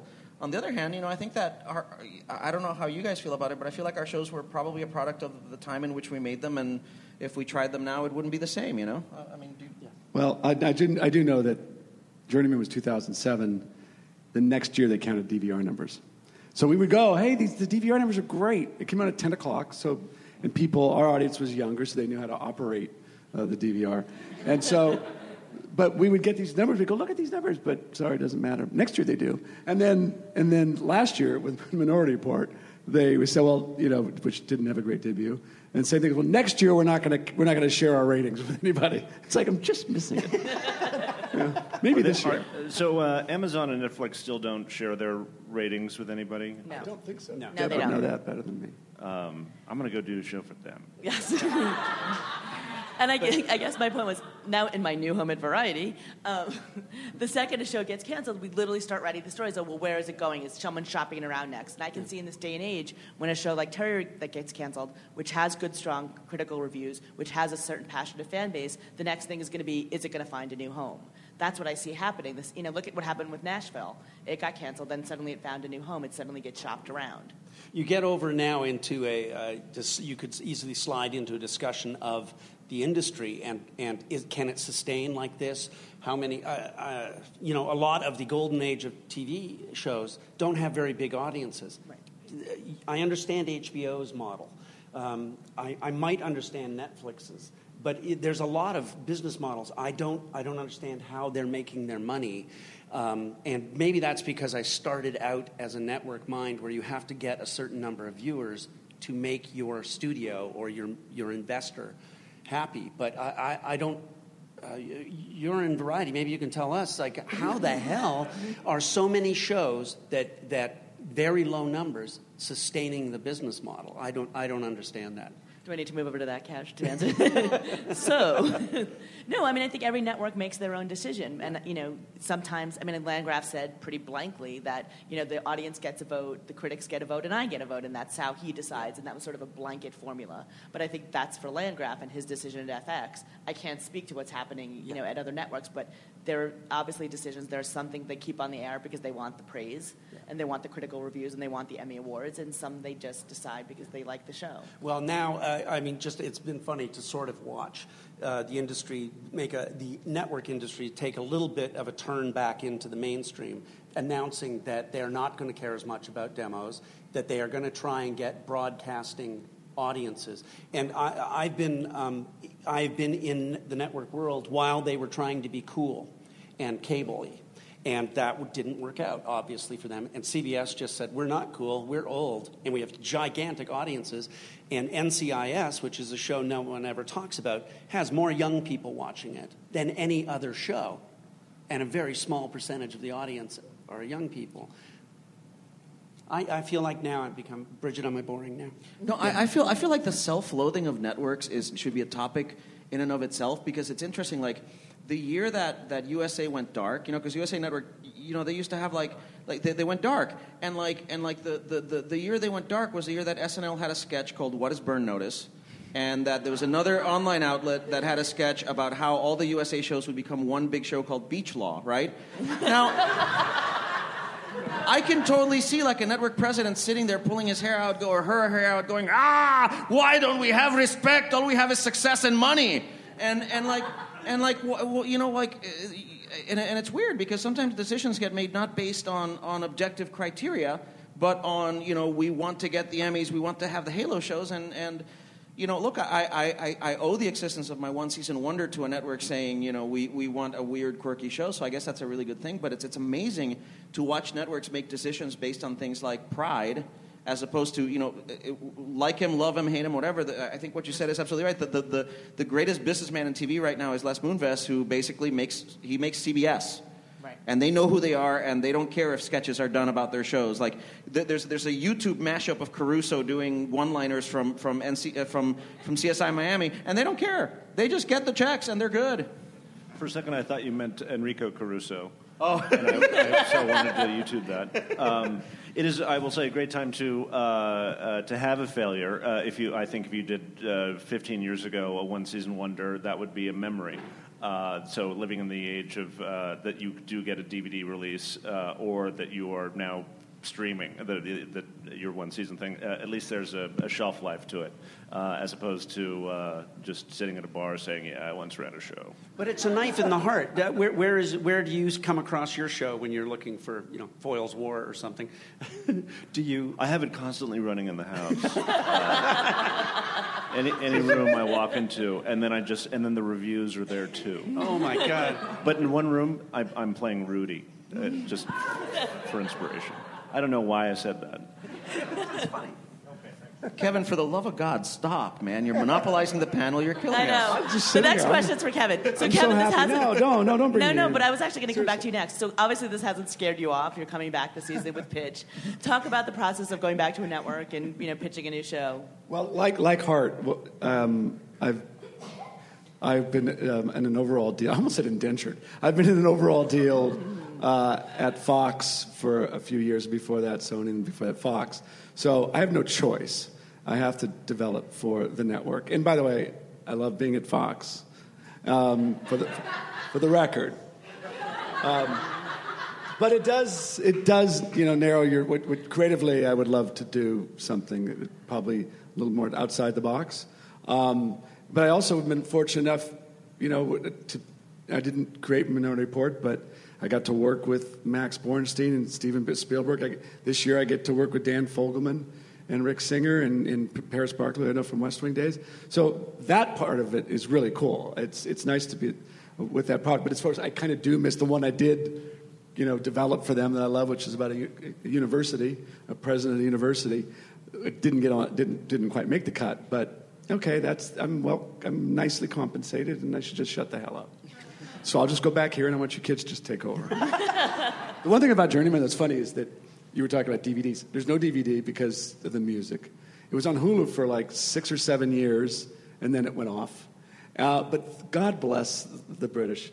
I guess it did well in England, and it helped that Kevin McKidd was on it. But they did a DVD, but you need an international DVD player, and or you can watch it 5 times on your computer.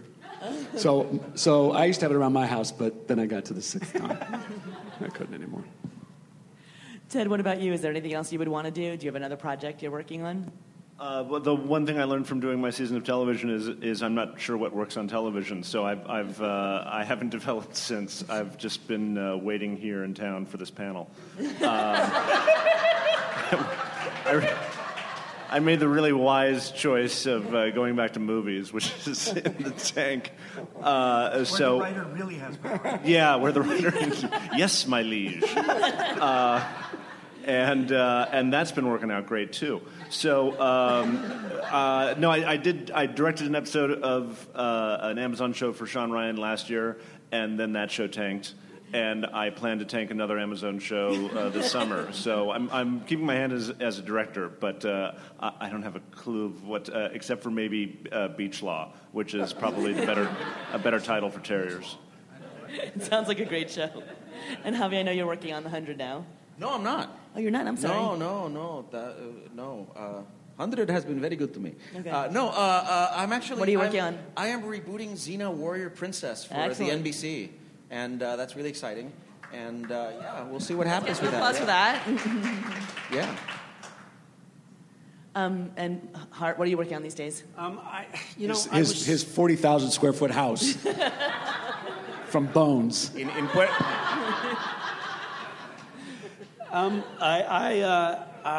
I was hoping it would be.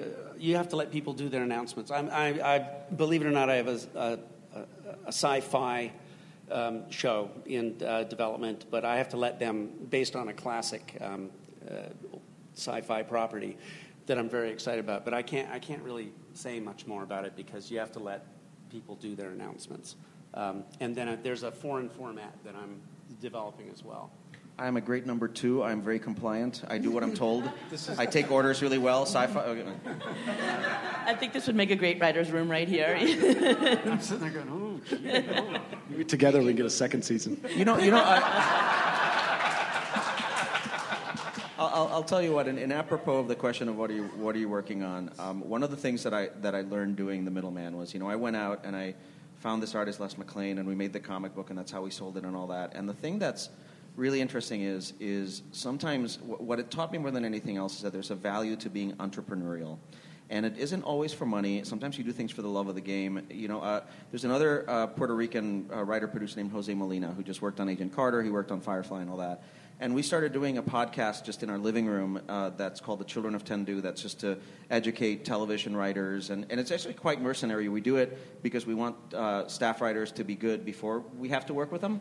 We're evil. We're not nice people. We just really want our life to be easier.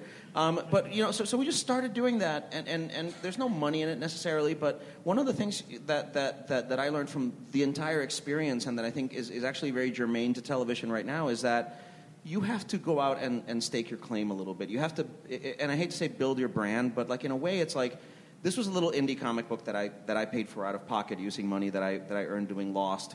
And just every time you go out and you make a little thing that can be quirky, stupid, idiosyncratic, or whatever the hell it is, it's something that could turn into a one-season failure show. And that's not a bad thing, It's like the more activity and the more your mind is engaged in the entrepreneurial side of it, the more likely you are to hit success on the other end. So it really was for me more than anything an object lesson on just keep developing and creating new material no matter what it is because something's going to hit. Are you Puerto Rican? Yes, I am. Okay. Because I shot that Sean Ryan show in Puerto Rico last summer, and it was delightful. Oh, great. Oh, so cool. Please tell your your nation state? Territory. Territory. Yeah, I like to think of it as sex casino tax shelter. Okay. Yeah. So are you the Lin-Manuel Miranda of television? Oh, sorry? I was plugging Hamilton. Never mind. Just name check Hamilton as often as you can. Yeah. Because it needs the help. Exactly. So you guys are in good company. There are plenty of other single season shows. Do you guys have a favorite? Police Squad. These three.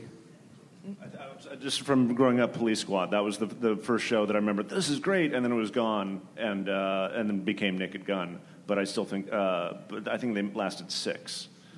So that's my ancient answer. I have a pretty ancient answer too.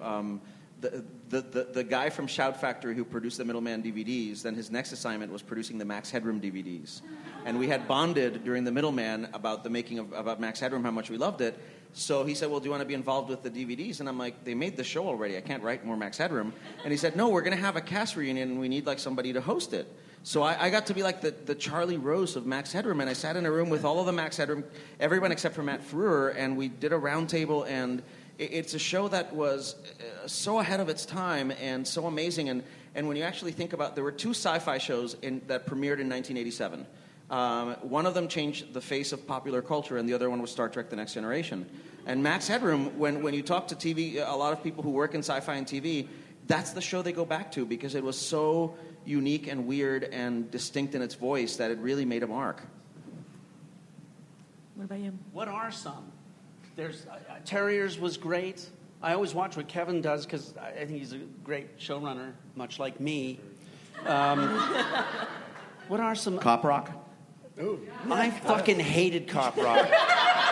I fucking hated it, and it deserved not to make a season, in my opinion. What else you got?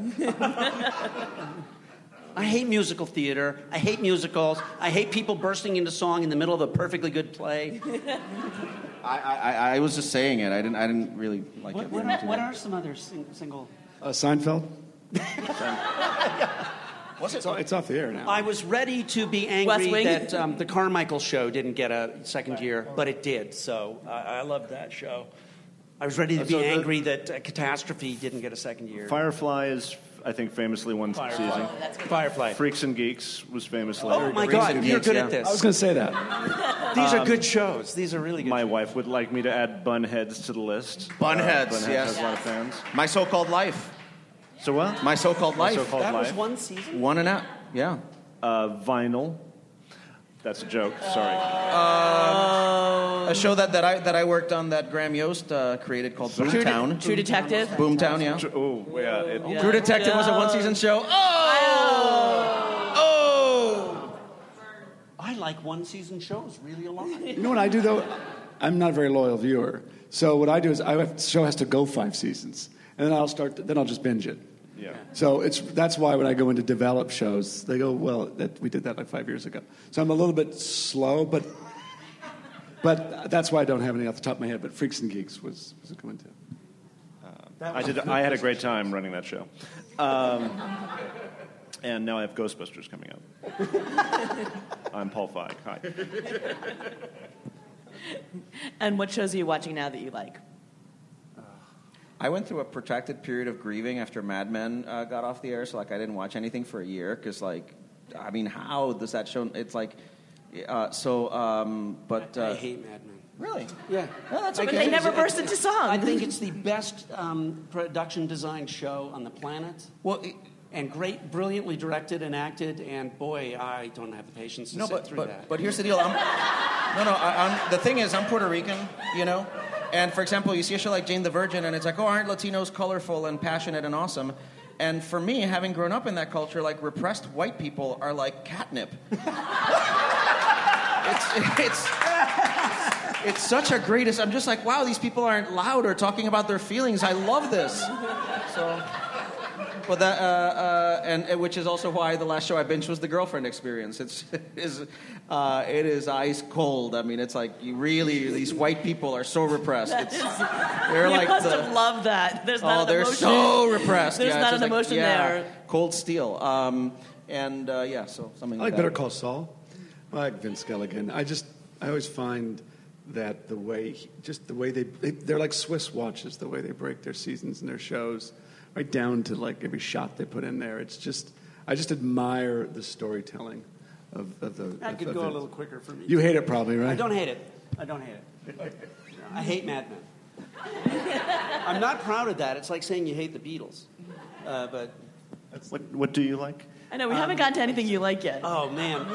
I'm not letting you get away with Bridget, this. you're going to have to help me. I think Silicon Valley is awesome. I love Catastrophe. Catastrophe is very funny. I'm really loving something right now called The Last Panthers. I think it's an IFC series. Help me, Bridget. I can help you in 5 years.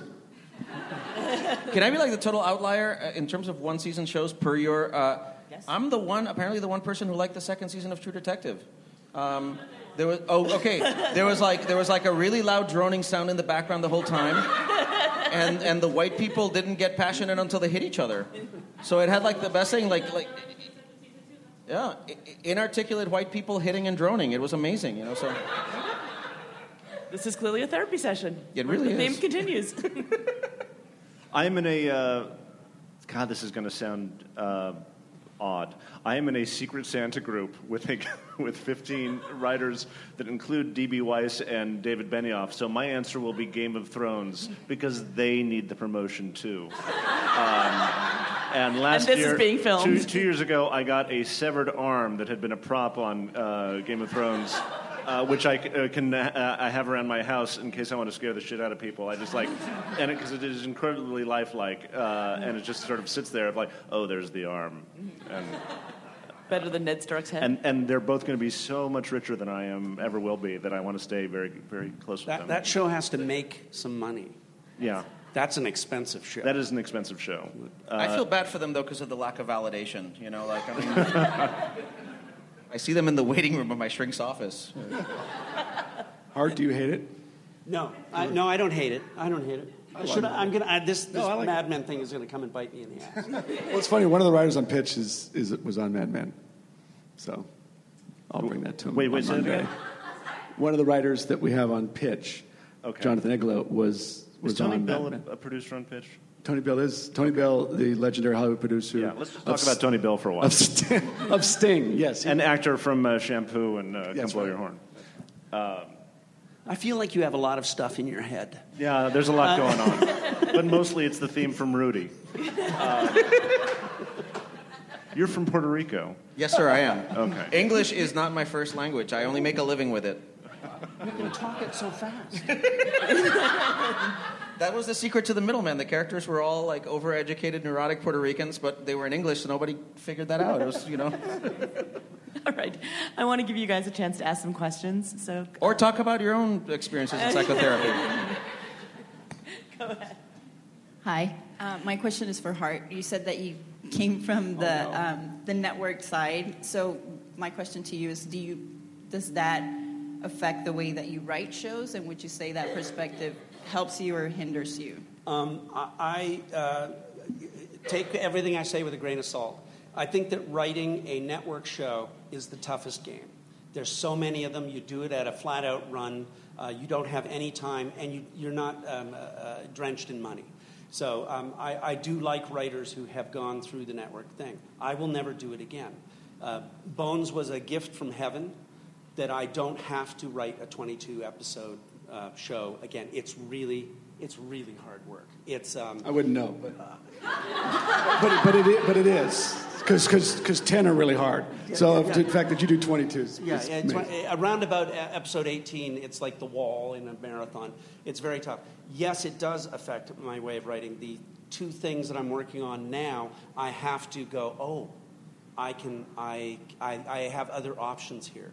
I can slow down a little and do a little more character stuff. But this has been my year of that's why I left the overall deal, so that I could just step away and try something new. But so far it's been delightful. But I have all the respect in the world for network TV writers, because it's you get money. You don't get much love, except from your fans, and you get a lot of love from your fans. But you'll notice that, for example, that critics sometimes when they're criticizing a network show, they're criticizing network shows, and without saying, "Well, this is what it has to be," because they don't like it. But the audience does. I feel like I've rattled on too. I feel a little. Who is the defensive. critic who only watched the first 8 minutes? Thank God I don't remember. It's a or I would responsible tell you. professional. It was and to print that, I only watched the first 8 minutes. Right. It's like, hey, my character. When I print, I'm It guilty wasn't of me. malpractice All right, it in my wasn't me. profession. Yeah. I can't remember. I'm so glad. Okay. I can't remember, and I'm really glad I can't remember. All right, next question. Sorry. Okay, so with the exception of Pop Rock, what's the one series that you guys are happy only lasted one season? I think I said one. The thing is, most of them fail. So, I mean, it's like so few shows actually succeed that, like I'm sorry, go ahead. No, go ahead. But I'm not, I gotta say, I'm not much for hate watching, because it's like, I don't know, like I have a kid now and stuff, and I mean, I feel sad for her. And but like I don't know, it seems like hate watching or actively hating a television show too much can be deleterious to your health. I mean, I don't know. Although some shows do feel like an insult, don't they? Yeah. I'll name no names. They might hire me next year. I find this. I seldom, believe it or not, I seldom hate things either, because I know how hard it is. I don't. I every once in a while I hate something. I'm old. But what I do find myself getting angry. This is psychological. I get angry when I feel something is being praised. I feel that a number of, that I'm not going to say any more of them, but a number of shows that the critics absolutely love, I go, what the fuck are you talking about? But that's, half of that is my feeling about the show, which can, I'll say one. Downton Abbey. That was a gasp. Do you think the critics really love that? No, Downton Abbey is okay. I don't think the critics love it. I think the critics are very my God, the critics love Downton Abbey. It's one of the And that makes me mad because I think it's fine. I think it's fine. It is what it is. It's a soap opera. You don't have to be consistent with characters. But then I get mad and say my lovely wife, who loves the show, is trying to watch it, and I'm screaming, why'd you do that? What the fuck? I feel like I've talked too much. I adored that show until I realized that Julian Fellowes loves Lady Mary and hates Lady Edith, and that the whole show was about ladling punishment on Lady Edith for the crime of not being Lady Mary, and that Lady Mary could basically fuck anyone over. Yeah. And Julian Fellowes, and I'm like, look, dude, I don't know what kind of unexamined childhood shit you're working out here, but Lady Edith is a competent magazine editor, and she still can't find happiness. You're an asshole. Yeah. So I actually made. Team Lady Edith. So Competent editors. I did two things. I'm sorry. This has become, now that we're in therapy, fuck it. I did two things. One, I wrote a meme that was a picture of Laura Carmichael, and it literally said, "No Edith, no peace," and it didn't go viral, but I really meant it. And then the other one was I wrote a 17-page Downton Abbey fanfic. Where Lady Edith goes to Bombay to do a story for the magazine and winds up having an adventure with Indiana Jones, who is the right age, and she had I looked this up, who would have been totally the right age, and who was on the Titanic with her cousins who died in the Downton Abbey pilot, and who had and in my story, in my fanfic, had met Lady Edith at a party at the house of the guy from The Remains of the Day.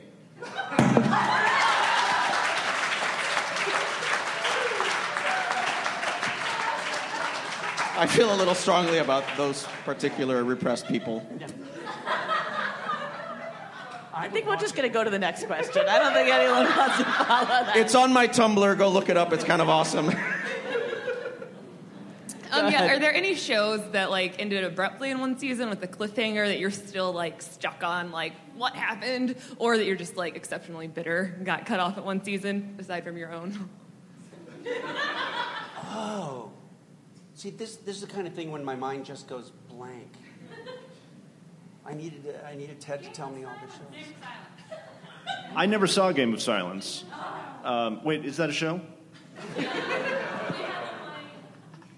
Is that the new show with the guy who was in Terriers? Nobody watches that guy. Yeah. No, I was about to say my most hated season closer was Downton Abbey, because when he closed, I stopped watching after season 1 because he got the news that World War I is broken out, and it's sort of like, well, that's not much of a cliffhanger. I know that the war gets fought, and I have a beef with that show because Maggie Smith and I had an intense sexual relationship about 4 years ago, and then she got that job and she was gone. No, I hear she's a real bobcat in the sack, so I can totally feel your pain, yeah. I was going to make a Prime of Miss Jean Brodie joke, but... Thank you. There. She's no Joan Plowright, but I think... I was sleeping with Maureen Stapleton briefly. Sorry. I think the All right, end we'll of go to the next question. I think the end of Bunheads was a calamity, and honestly, I think that there should be a national Amy Sherman Palladino bully pulpit act anyway that just gives her money to do whatever the hell she wants, and yeah. And Bunheads ending with her macing all of the kids in the production of the Nutcracker, and then being kicked out of town. I was like, what? I gotta know. Yeah. All right, next question. Hi, I'm Nikki Tomlinson, and I want to join the group therapy session because I just had the great misfortune and heartbreaking experience of acting on Game of Silence, which you never saw. But you can check it out. We have season 1. Yeah. And I just want to hear your thoughts. I think I'm a lowly actor, so I don't know what's happening behind the scenes. But I think Sony's still in the process of shopping it around to different platforms. But I seem to hear a lot of different platforms not want to develop content that's already out there, even though we have a good audience and our 3-point-some million viewers that we had consistently is good for a lot of cable networks and platforms. I seem to hear them saying they would rather start from scratch. And I just want to hear your thoughts on why they, if they have an audience, why do they want to start from scratch? What are your ideas? They get more money. If you start from if one platform picks up another platform's show, they got to share income, and so they're balancing the amount in the audience versus how much of their profits they're going to have to give up. There's increasing pressure everywhere to have it vertically integrated. If a studio, we worked for 20th Century Fox, they wanted us to develop for Fox first and foremost. And if you're on another platform, if your studio is in one company and your network is in another, then when it comes time to decide what to cancel, they're going to keep their own show that is doing slightly worse rather than... I got bored. Politically, also, if I'm an executive, if I take the chance on picking up your show, which has somebody else has axed, if it doesn't work for me, I look like an idiot. If it does work for me, then I just took somebody else's good idea and kept financing it, so I actually don't get that much credit for the upside, and probably look bad if it doesn't play out. So it's a political. It's not a great gamble.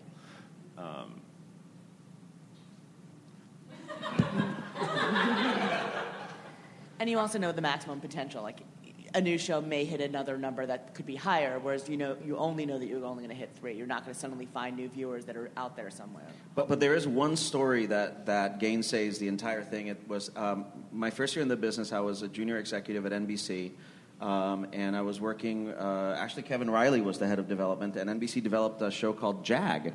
And they aired it, and they just weren't happy with it, and they felt it was off-brand, and CBS picked it up, and 25 years later, there are 3 spin-offs, and it's called NCIS. Yeah, NCIS LA, and NCIS New Orleans, and Jag ran for 11 years. So sometimes that does work out, but there's a question, what you just said, which is pride of ownership, which is if we didn't make it, then why would we buy somebody else's sloppy seconds? And that's like a huge thing with networks. Next question. Richard. Thanks. This starts as a question for Ted.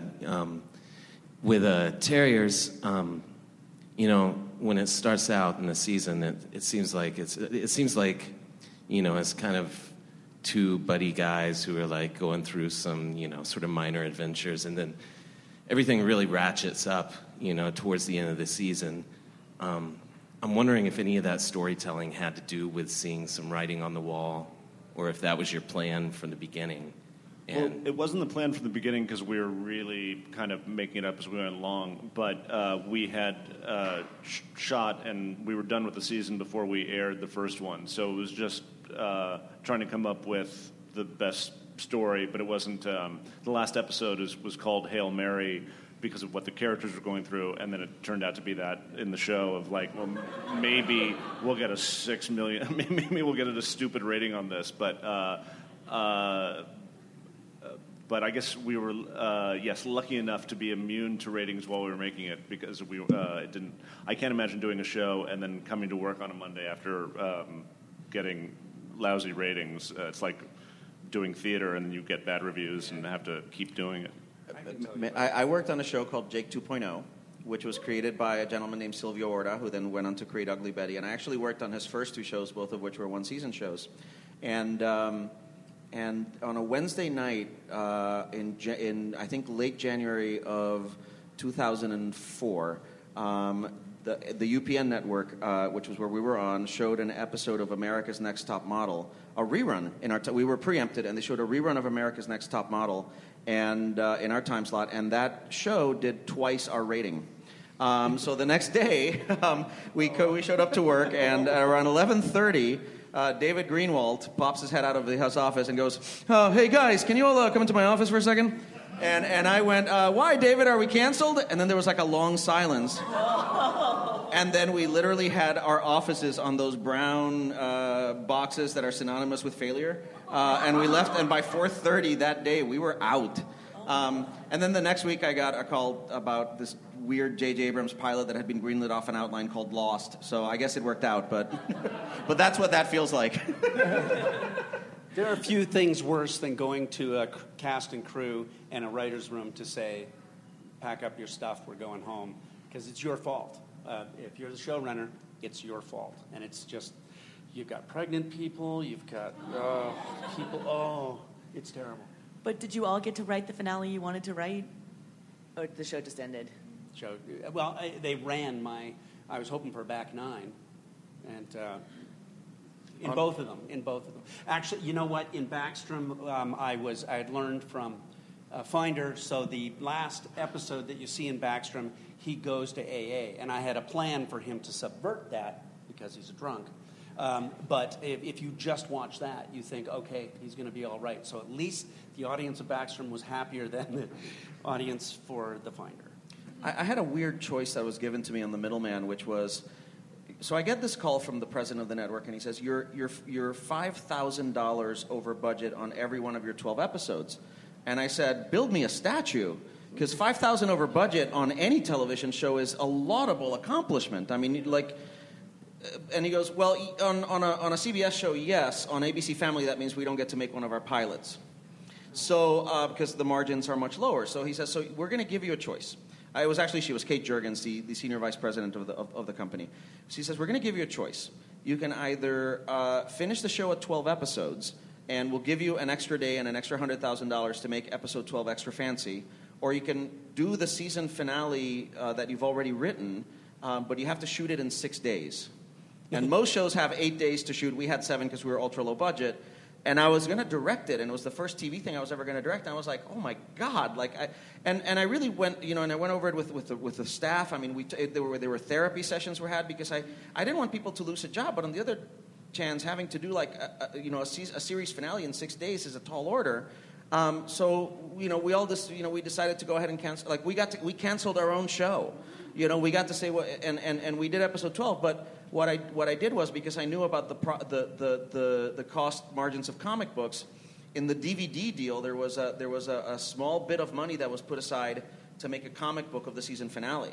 So when the DVD came out, then the season finale actually came out as a comic book, and then we did a live reading of it at Comic-Con. So in its own weird way, the show sort of lived on afterwards, and we were able to do that. Kevin, what about you? Did you get to write the finale you wanted to write? Certainly, actually, for Journeyman, for sure. Even Minority Report, we were able to write the finale. I remember it was the writer's strike, so we were under the gun trying to finish it. I knew how I wanted to finish it, but finishing it was difficult with the time left. And then I left, but they also just pulled the money out of producing the last few. And someone told me this year there was a Post guy who said, I love Journeyman. I watched the finale. Were you aware that in the shot where there's this couple dances at the end, it's kind of a big moment in the show, and she says, yeah, I can see your focus puller and your cameraman in the corner.